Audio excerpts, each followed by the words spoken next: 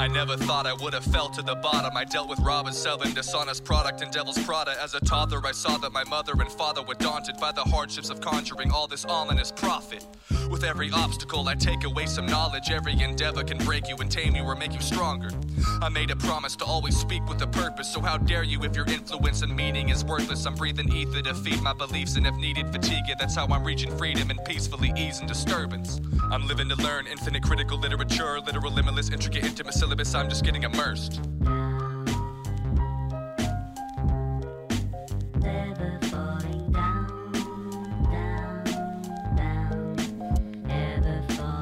Our youth is raised in a race for the payment, and if you ain't for the labor, then you'll be laying on pavement. A fatal age of chasing paper and taking aim at your neighbor. Don't be a slave in the matrix with disobeying these agents as humble saviors, paving way for a change in the daily races.